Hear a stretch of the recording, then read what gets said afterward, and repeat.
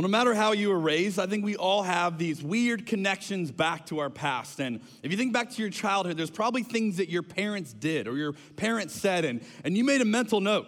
When I'm your age, I will not do that. I will do it differently, you know? And as kids, we just have this moment. I remember for me, one of those things. We'd be in a car trip, and we'd be going somewhere, and we'd ask the inevitable question.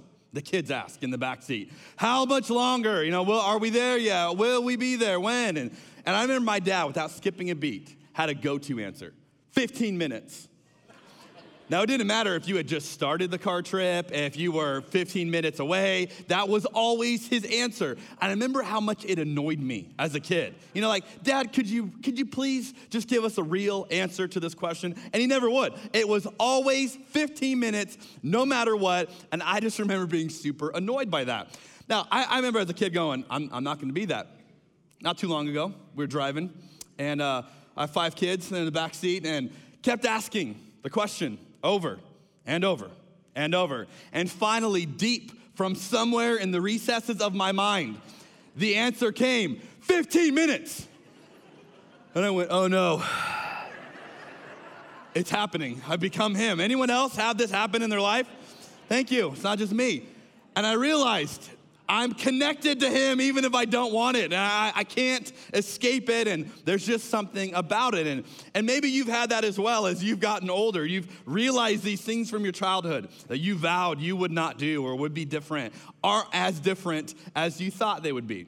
There's other things from the past that maybe surprise us a little bit. Now, you might be surprised to know I haven't always been the giant of a man you see before you today. That's a joke. When I was growing up, I was a late bloomer, and I remember in 7th grade, a vivid memory in PE class that truthfully was very painful, where we all were getting weighed in PE class for whatever reason, and the coach would call out our weight, and I was the only kid under 100 pounds. And I remember realizing, oh, I'm small, and then got made fun of for that. And as a 7th grader, that was just a memory locked in my brain of this 100-pound mark.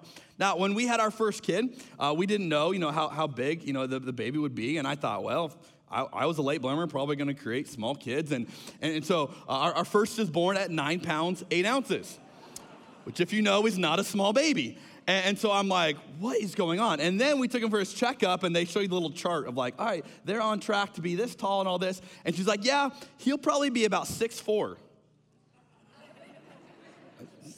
What? I'm like, I don't make 6'4" kids. What do you mean 6'4"? She's like, yeah, that's the trajectory if he stays on. And I'm like, well, he's going to drop off that trajectory soon.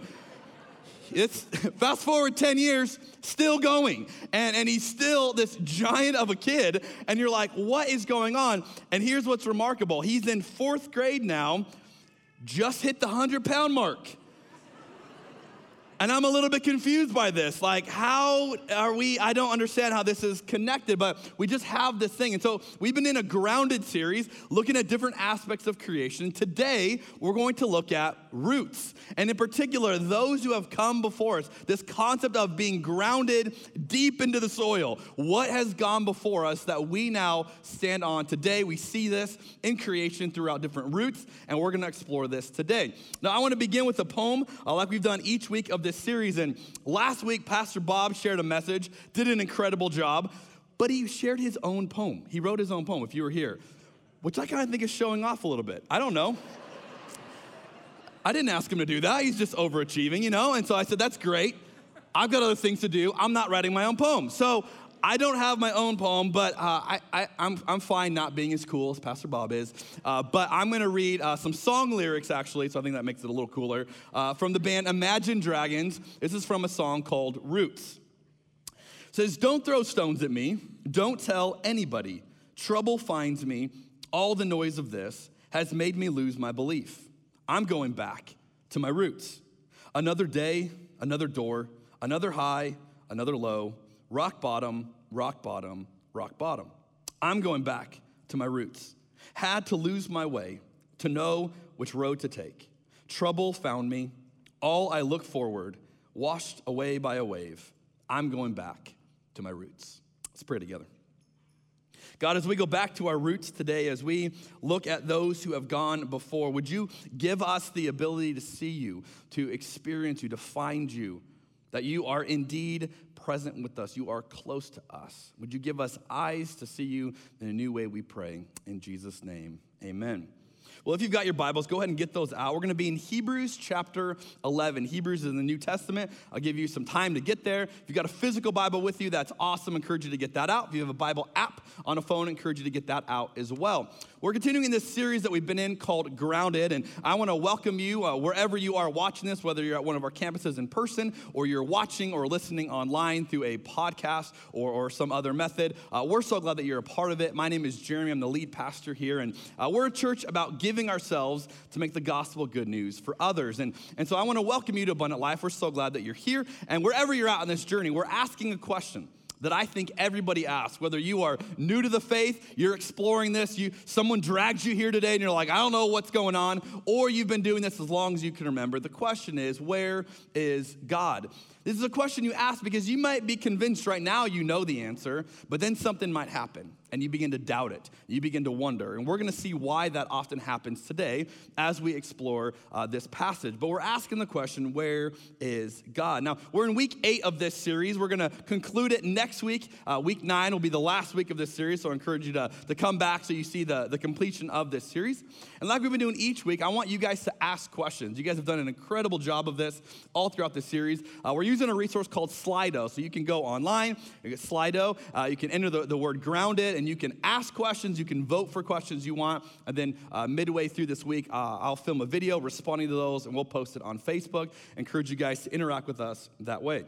While we set up our passage today, I want to read something that the Apostle Paul wrote in Romans chapter 15. Here's what he said. For everything that was written in the past was written to teach us, so that through the endurance taught in the scriptures and the encouragement they provide, we might have hope. I don't know what happens when you read the scriptures. I don't know what reaction it creates in you, what it stirs up in you. But what Paul says is that it should create a sense of hope. That as you read it, you learn from how God has gone before, how God has always been faithful, and we walk away with a renewed hope. Now, if you've got your journals today, go ahead and get those out and go to week 8, and you'll see a spot to take notes like we do every week. And I encourage you to write a few things down. Here's what I would encourage you to write down first. That your future faith grows from roots in the past. Now, this may not seem like a great idea to you or an encouraging idea, but whatever God wants to do next in your life, now that would be different for all of us, but whatever is next, your future faith, what God is ready to do, he anticipates to do, that is going to grow from roots in the past, both your past and the past of what God has already been doing. And the more you understand roots, the more your roots are developed, the better equipped you are to see what God wants to do in your midst. And we're going to try to connect these two ideas together. So if you're with me in Hebrews chapter 11, we'll begin reading in verse 1. It says, now faith is confidence in what we hope for and assurance about what we do not see. This is what the ancients were commended for. Now, the author of Hebrews begins with an interesting idea, that faith is this idea of looking ahead, things that you don't yet see, you don't yet know, but we have this idea of faith in the future. But then he talks about the ancients and immediately connects that what is yet to come goes back to the ancients, and that may seem a little strange to us. Because as Americans, we're not great with history. That's not one of our strong suits. If you compare our country with countries around the world, we are a baby country. We're much younger than most other countries around the world, which gives us a little bit of a skewed view when it comes to time, when it comes to those who have gone before. I remember not too long ago, I was getting a tour in Seattle, the underground city of Seattle. I don't know if you've ever seen this. Very cool. I love viewing historical tours like this. And before you go on the tour, they gathered everyone together in this room, and they had a couple of the tour guides just asking questions to people. One of the questions they asked was weirdly specific. They said, is anybody here today from Europe? And I thought, why does that matter? Why are you asking, people from Europe? But I looked around and a number of people raised their hands. And then they said this. They said, oh, you're in for a treat today. Some of the things that you're going to see are more than 100 years old. And I thought, that's a really funny joke if you're from Europe, and everything is much older than that. But I realized, oh yeah, for us, that's really old. If you travel, you realize that's not really old. One time I was in Israel and Palestine on a tour, and we were going around seeing different things, and our guide was looking out, and he said, hey, you see that thing next to the new building? And then he starts talking about this thing. And I'm like, I have no idea what he's talking about. What is he looking at? And he kept going, and I kind of sheepishly raised my hand and said, I'm sorry, I'm not sure what you're looking. What are you pointing at? And he said, that thing right to the left of the new building. I don't know. I'm missing what you're talking about. That thing right there. He's like, you see the new building? I was like, no. He's like, right there. That building's like 400 years old. The new one, right there. So did you say 400 years old? He goes, well, it's not thousands of years old. Okay, you have a point there, but I'm going, that to an American is not a new building. You know what I mean? Like, that's older than our country. What do you mean the new building over there? And I just remember thinking, this is something that's a little bit of a disconnect for us. We're not naturally great at this, especially when compared to other cultures. Now, let me illustrate this one more way, and just to get us all primed for how we need to dial into this conversation. If you would, wherever you are, please stand up. We're going to do a little crowd interaction. If you're watching online, you can play along too. And you know, if you're driving, please don't do this. But if you're at a computer, you can play along with us. All right, so here's what we're going to do. I want you to turn to your neighbor and tell him your deepest, darkest secret. Just kidding. It's a joke. It's a joke. See if you're listening. All right. Now, what I want you to do is I want you to remain standing. To remain standing if you can give the first and last name of all four of your grandparents. Okay? First and last name, all four of your grandparents, remain standing. If not, please sit down. Okay, we're losing a few. Some of you had to get the brains going a little bit. You're having to think, okay? Now remain standing if you can name at least two of your great-grandparents. First name, last name, at least two. If not, please sit down. Ooh, they're dropping like flies. Okay? Now, remain standing if you can name at least four of your great-grandparents. First name, last name. Remain standing. If not, please sit down. I don't know where you are, but we only have a handful left. So let's please applaud those who know their roots. Well done. You guys can have a seat. Now, here's the reality. I would not do well in this game. I don't know very far back. And what you realize, this is a cultural thing. If you go to some other cultures, you'll realize they can go really far back telling you the names because these are stories that they know. These are people that are very connected. And some cultures may even have a family tree on the wall in the living room, and that might be totally normal. For a lot of us, this is a little bit strange, which is why we have resources. We pay people to help us with this because we know we're not good at it. Like Ancestry.com. Why does this exist? Because we don't know who came before us. Like, hey, tell me who came before. I'm not sure of it. It's not inherently something that we're good at, so we have to have others come in and help us out. But looking back helps us to look forward. Now, the point of this is not to create nostalgia and go, oh, remember the good old days. Remember how things used to be. That's not the point. The point is to realize, what is God wanting to do now? What is God wanting to do next? And the more we understand what God has previously done, the more we can get set up to see what God wants to do next. Now, I want to share something with you today that maybe no one has ever told you in your whole life, and this might be a little disheartening, and maybe this is going to ruin your day, but as your pastor, I feel a responsibility to the truth, okay? And so I'm going to share something with you that maybe you've never seen before, but here we go, if you will allow me. Here's the idea. You aren't God's first attempt at a relationship. Did you know that? I don't know if you realize that, but God, he's been doing this for a while, okay? And so you may think, well, this is my first attempt at following God. That's awesome. But you're not God's first attempt at having a relationship. And so what you realize is God has been doing this for a really long time. And if we act as if we're the only ones that have ever experienced God, you will miss out on a lot of what God has already done that might give us an indicator of what God is wanting to do next, of what God is eager to do in our life. Now, let's go back to Hebrews chapter 11. We're going to go to verse 32.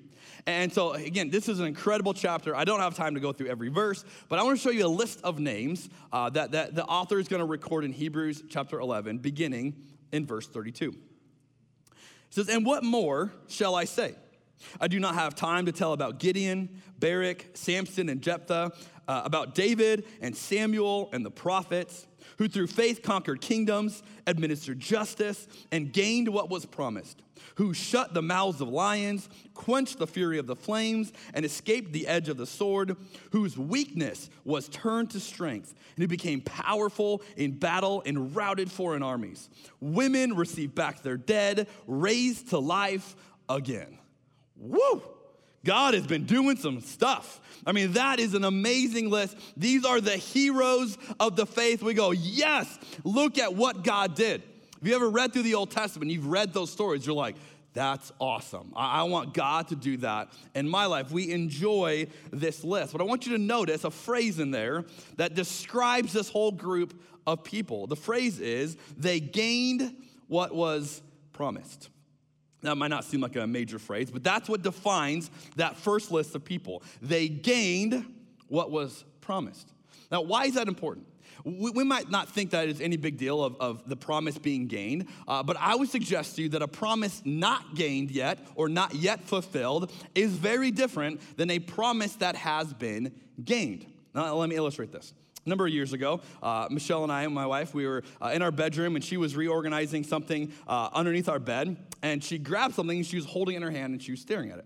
And so I was curious and began to go, what is that? And I look in her hand, and she's holding a ring. And she looks at this ring, and she says, Jeremy, whose ring is this? Well, I don't know. Looks like a girl's ring. It's probably your ring. She's like, it's not my ring. Whose ring is this? I don't know. I don't have an answer for that. Now, I know I've got nothing to hide, but I also know this doesn't look good, right? So I'm looking at her, and I'm like, I don't know. And so I decided I was going to make a bold promise in this moment. Here's the promise I made to my wife. Michelle, I promise you there is a great answer to this question. I just don't know it, right? There's a great answer to whose ring this is. I just don't know it.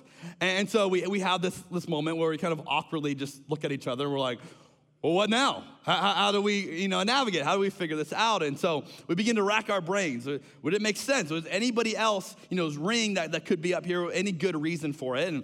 And so as we're talking, I said, hey, you know what? Didn't you have the life group girls up here the other night when we had life group? We split up, and you brought the girls in our bedroom. You guys were up here talking. And she goes, oh, that's true. And I said, oh, that makes sense. It's one of the life group girls. And I said, just figure out which of the girls. So she sends out a group text to each of the girls and takes a picture of the ring and says, hey, I found this ring underneath our bed. Is it any of yours? To which they all reply, no, no, no, no. Then start replying, what happened? What did he do? What's going on? And I'm like, whoa, time out, slow down.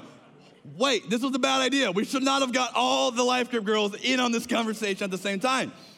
So now things have gotten worse for me. Not only do we not know the answer of whose ring this is, but now all the life group girls think that I have done something horribly wrong to my wife. And so I'm like, look, it's not that. Honey, I promise you, there is a great answer to this question. I just don't know it. And we couldn't figure it out that night. So the next day, Michelle takes the ring, puts it on our counter downstairs, just, so that we can see it and be aware of this conversation. So this thing becomes like a bad omen over our household.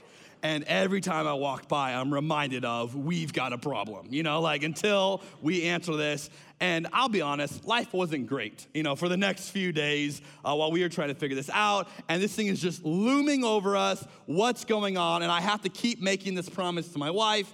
I promise you there's a great answer to this question. Now, after a few days of this, we're not figuring anything out. Things are not good. My mom comes over, and she's feeling for me. I mean, my mom, she believes me, but she knows this is a little bit tense. So she comes to my aid. It's only a mother can. And I hear her in the other room having a conversation with Michelle, and she says, Michelle, this is your ring. You just forgot about it. I have seen you wear this ring. Oh, you gotta love moms, right?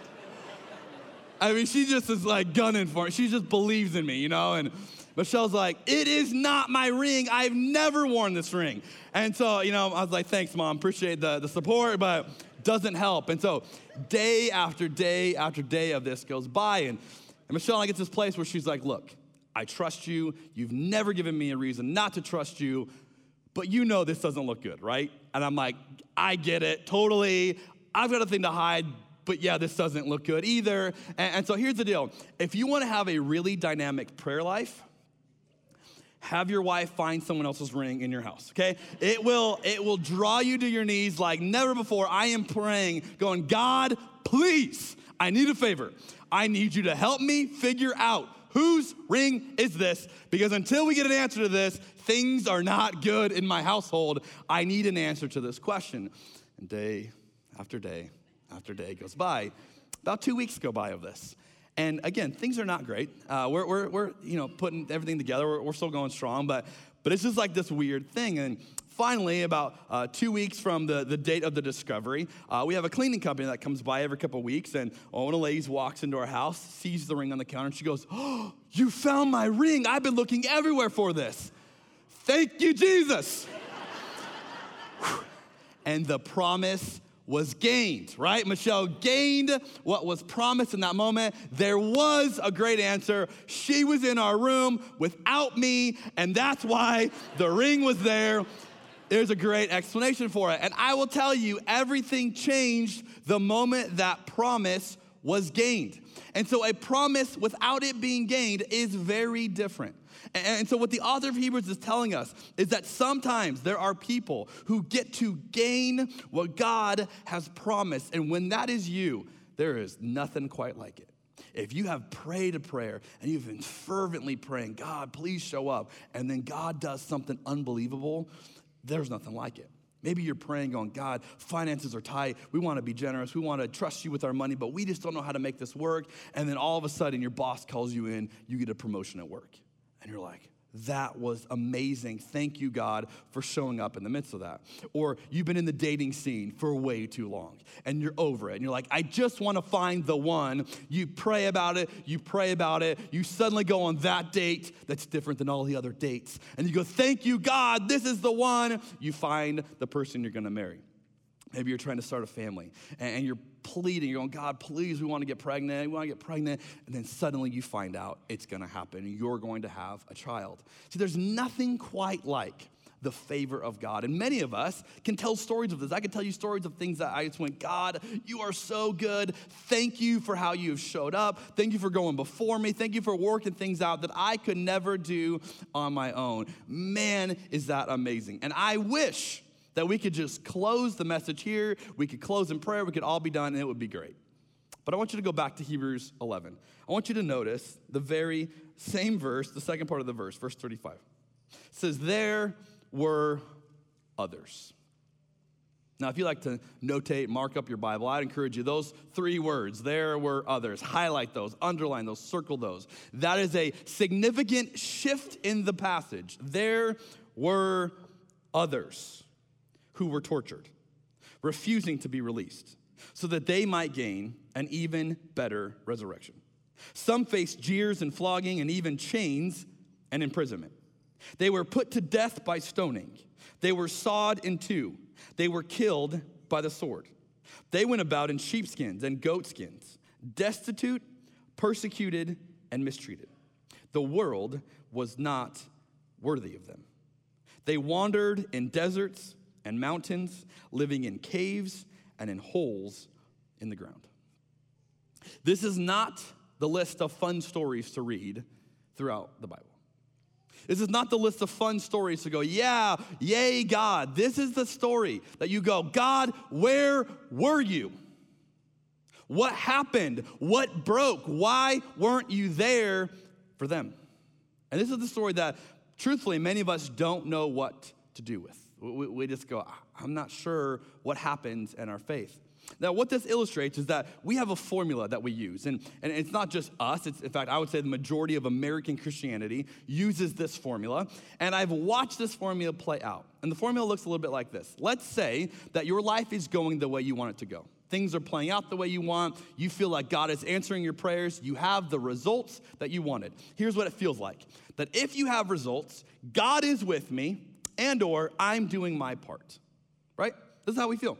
Hey, Things are going great. Look, I've got this going on and that going on. God is with me. I'm not asking that question. I know exactly where God is. He's with me.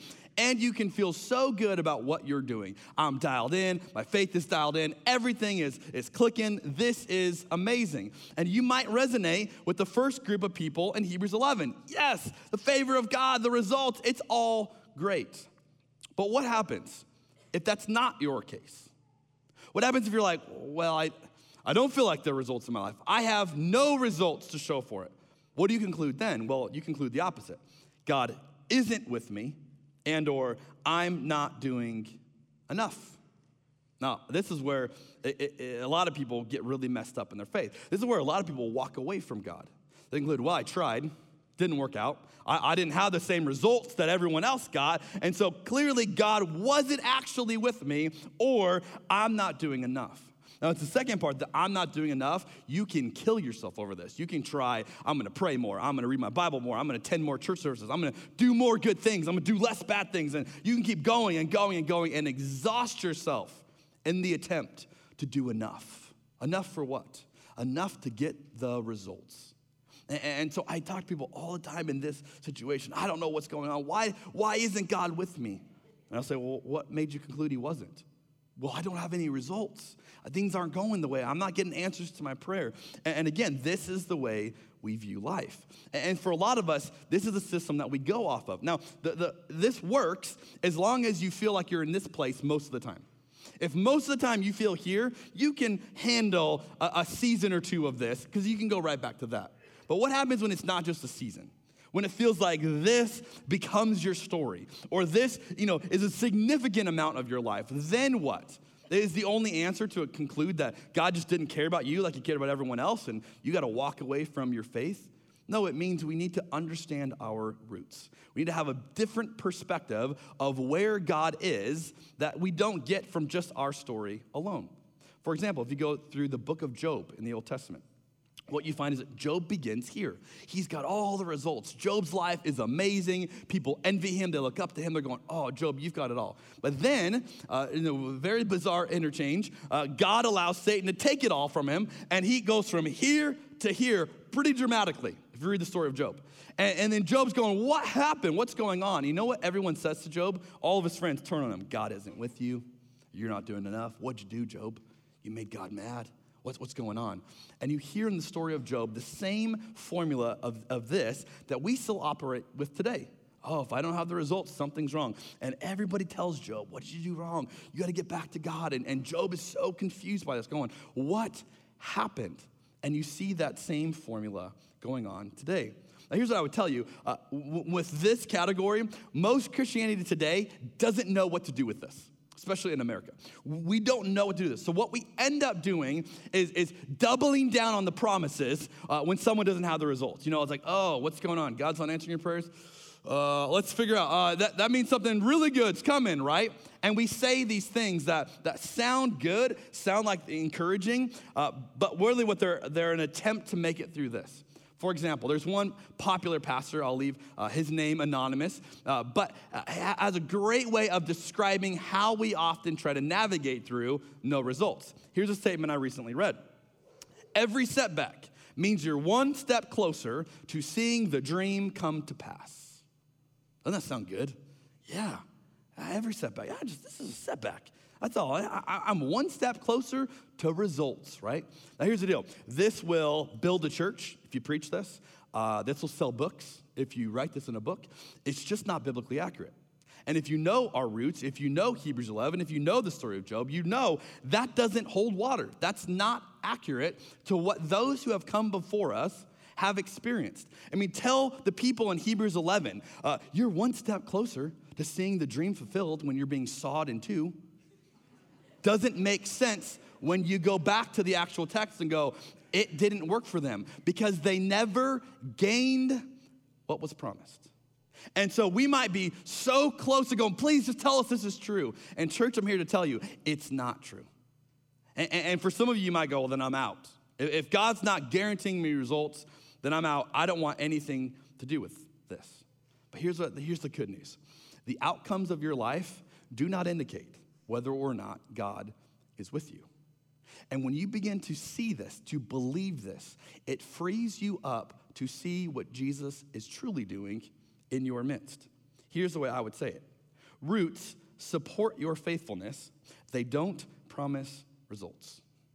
See, when you have a system of roots, what you realize is you will have the perspective to know that even with no results in your life, or results very different than you envision, that Jesus is still with you. It supports your faithfulness. Roots do not promise you results. I'm just one setback away.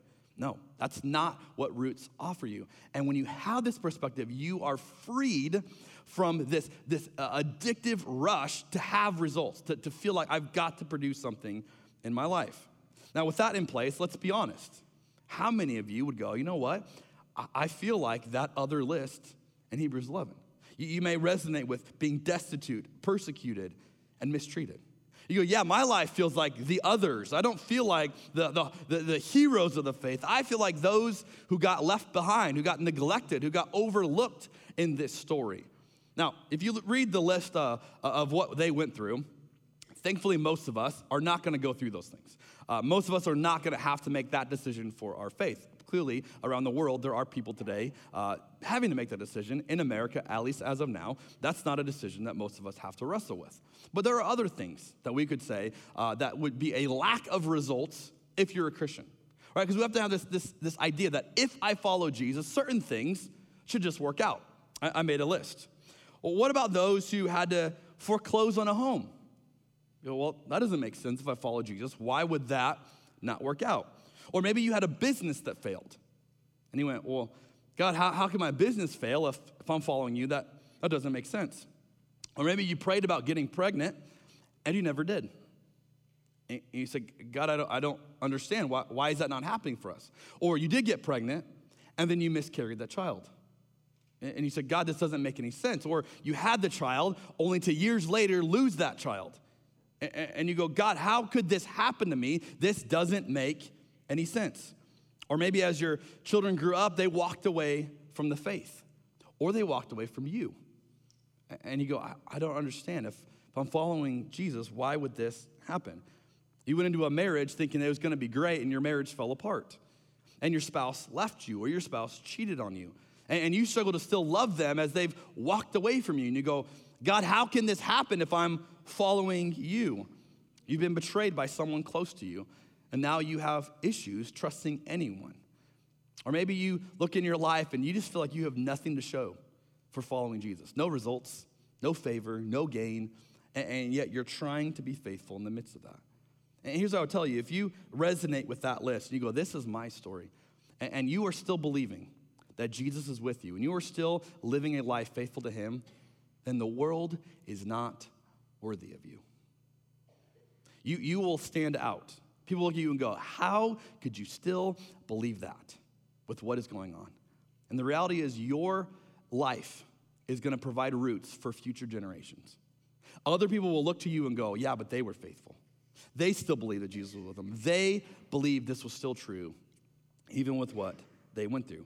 This is the book of Revelation. If you read the last book in the Bible, is the Apostle John writing to Christians who were losing everything. They're losing their businesses. They're losing their friends. They're losing their houses. They're losing financial everything. And they're going, is this worth it to follow Jesus if it's going to cost us all of this?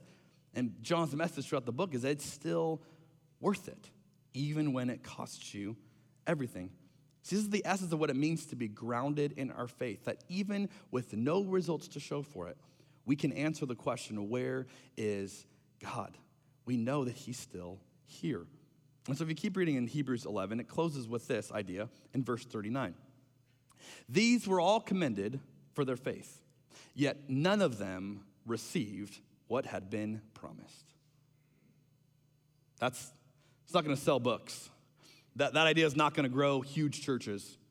Wait, you mean I could follow God and not receive what had been promised? You know how quick we are as Christians to claim every promise God ever made in the Bible. It's a direct promise to me. Well, you know what the author of Hebrews says? That a lot of times people don't receive what had been promised. They never gained it. They just live in that place before. And for some of us, that might mean you're like, I'm not interested. If you're telling me I'm not guaranteed the results, I'm not interested. But notice what he says next. Since God had planned something better for us, so that only together with us would they be made perfect. What could be better than this? That there's something better in all that you're going, I don't understand. How is God working? What does together with us mean? You get this picture of a community of roots that as we all come together and we collectively share our stories of what God is doing, we get a perspective. And see, what we know that they didn't know, this list in Hebrews 11, what did they not know that we know? We know what God looks like. They didn't know. We know that God looks like Jesus, in particular, Jesus on the cross. That is what God really looks like. They didn't know that. Read the book of Job. Job didn't know that God looked like Jesus. Job had different ideas of that. He had not seen that. God had not revealed that yet. And so together with us, we can say, you know how we know that God was still with that list in Hebrews 11? Because in Jesus, we see a God who suffers with us. So God's not far away during suffering. God's not far away in the midst of your pain, watching apathetically. God is with us. In Jesus, we find a God who suffers with his creation. And so we can confidently know together, as Hebrews 12 says, a great cloud of witnesses, we can together come together and know that God is still good when you have no results to show for it, when you have nothing that makes sense. And so we learn to rely on those around us to get the perspective that we may not be able to get on our own. See, the reality is if you're a Christ follower today and you go, yeah, I've submitted my life to Jesus, the reason you probably have done that is because someone was influential in your life. Someone helped you make sense of Jesus. And you can go, yeah, my roots connect to them. And maybe it was a parent, a family member. Maybe it was someone totally different. You went, that person helped Jesus make sense to me. And the reality is you are being rooted to them, and you can be that person for someone else. And they can create a root to you to go, oh, because of you, you helped Jesus make sense to me. I was able to experience him because of you. And this is why I would suggest something that's very countercultural, but I believe this to be true to my core, that you cannot be grounded in faith by yourself. It is so popular right now to say things like, oh, I love Jesus, but not the church. I love Jesus, but not Christianity. And it's catchy, and it sounds like a great slogan. But the reality is, without the community, without the church, you cannot be grounded in your faith. Because you need to be surrounded, not only those who have gone before you, but those who are around you with the same experience with God that can go, hey, how have you seen God? What's God doing in your life? And together, as we connect our roots together, we begin to see a better answer to the question, where is God? It's kind of like aspen trees. Have you ever seen aspen trees grow? They don't usually become these huge, massive trees. They grow together. And you'll never, I don't know, never, but I've never seen an aspen tree just by itself. I always find them in these groupings. And the reason why, if you know how aspen trees grow, that their roots actually join together. And they technically become one organism. That all of these trees join together so tightly underneath that they become one tree collectively. And I think it's a beautiful picture of the church, of how we would lock up together and go, let's have our roots so intertwined that whether or not you have results, we know the answer to where God is, because together we are experiencing God. It's a different way to live out your faith. Now you may be thinking, well, Jeremy, who has time for this? I just want the results. I don't want to worry about the roots. I want to worry about results. I think it just begins by changing our perspective, by learning to value roots differently than we do. Now, roots are not the sexy part of our faith. We go, yeah, let's build some roots. But do you know that a lot of the food that we eat are actually roots? I was just thinking a list of like carrots, onions, ginger, garlic, beets. There's different things potatoes are under the ground. Like lots of things that we eat come underneath. They're not even the stuff that you see above. And we've learned the value of that, but we still don't really value that. You know why? You ever seen roots? You ever really pondered them? For example, ginger. Ginger is something that a lot of us eat. You probably eat it often in a lot of different foods you eat. You ever stop to just look at ginger before? This is what ginger looks like. That is one ugly root, if I can just say so, right? It is a bizarre looking root. But here's what I know. This is very common. We know the benefits of this. We eat this often. And yet most of us are not gonna put this, on our countertop as just a conversation piece. Like, oh, look at the beautiful roots of this. No, it's a little bit weird to look at a ginger root. And yet we know, well, yeah, there's value to that. Someone dug this up and washed it off and went, yeah, that's the good part. It wasn't the shoot coming up. It was the roots down below that have the value. And really, it's a choice that we have to make, and what are we going to put our emphasis on? I can illustrate it with this picture. If these were your two options, which one would you choose? To have a really developed root system and maybe everyone couldn't see it? Or to have a really shallow root system, but man, those results look pretty good. I would suggest that in our world of social media, what most of us are doing, whether we realize it or not, is doing our best to cultivate this. Spend a lot of time.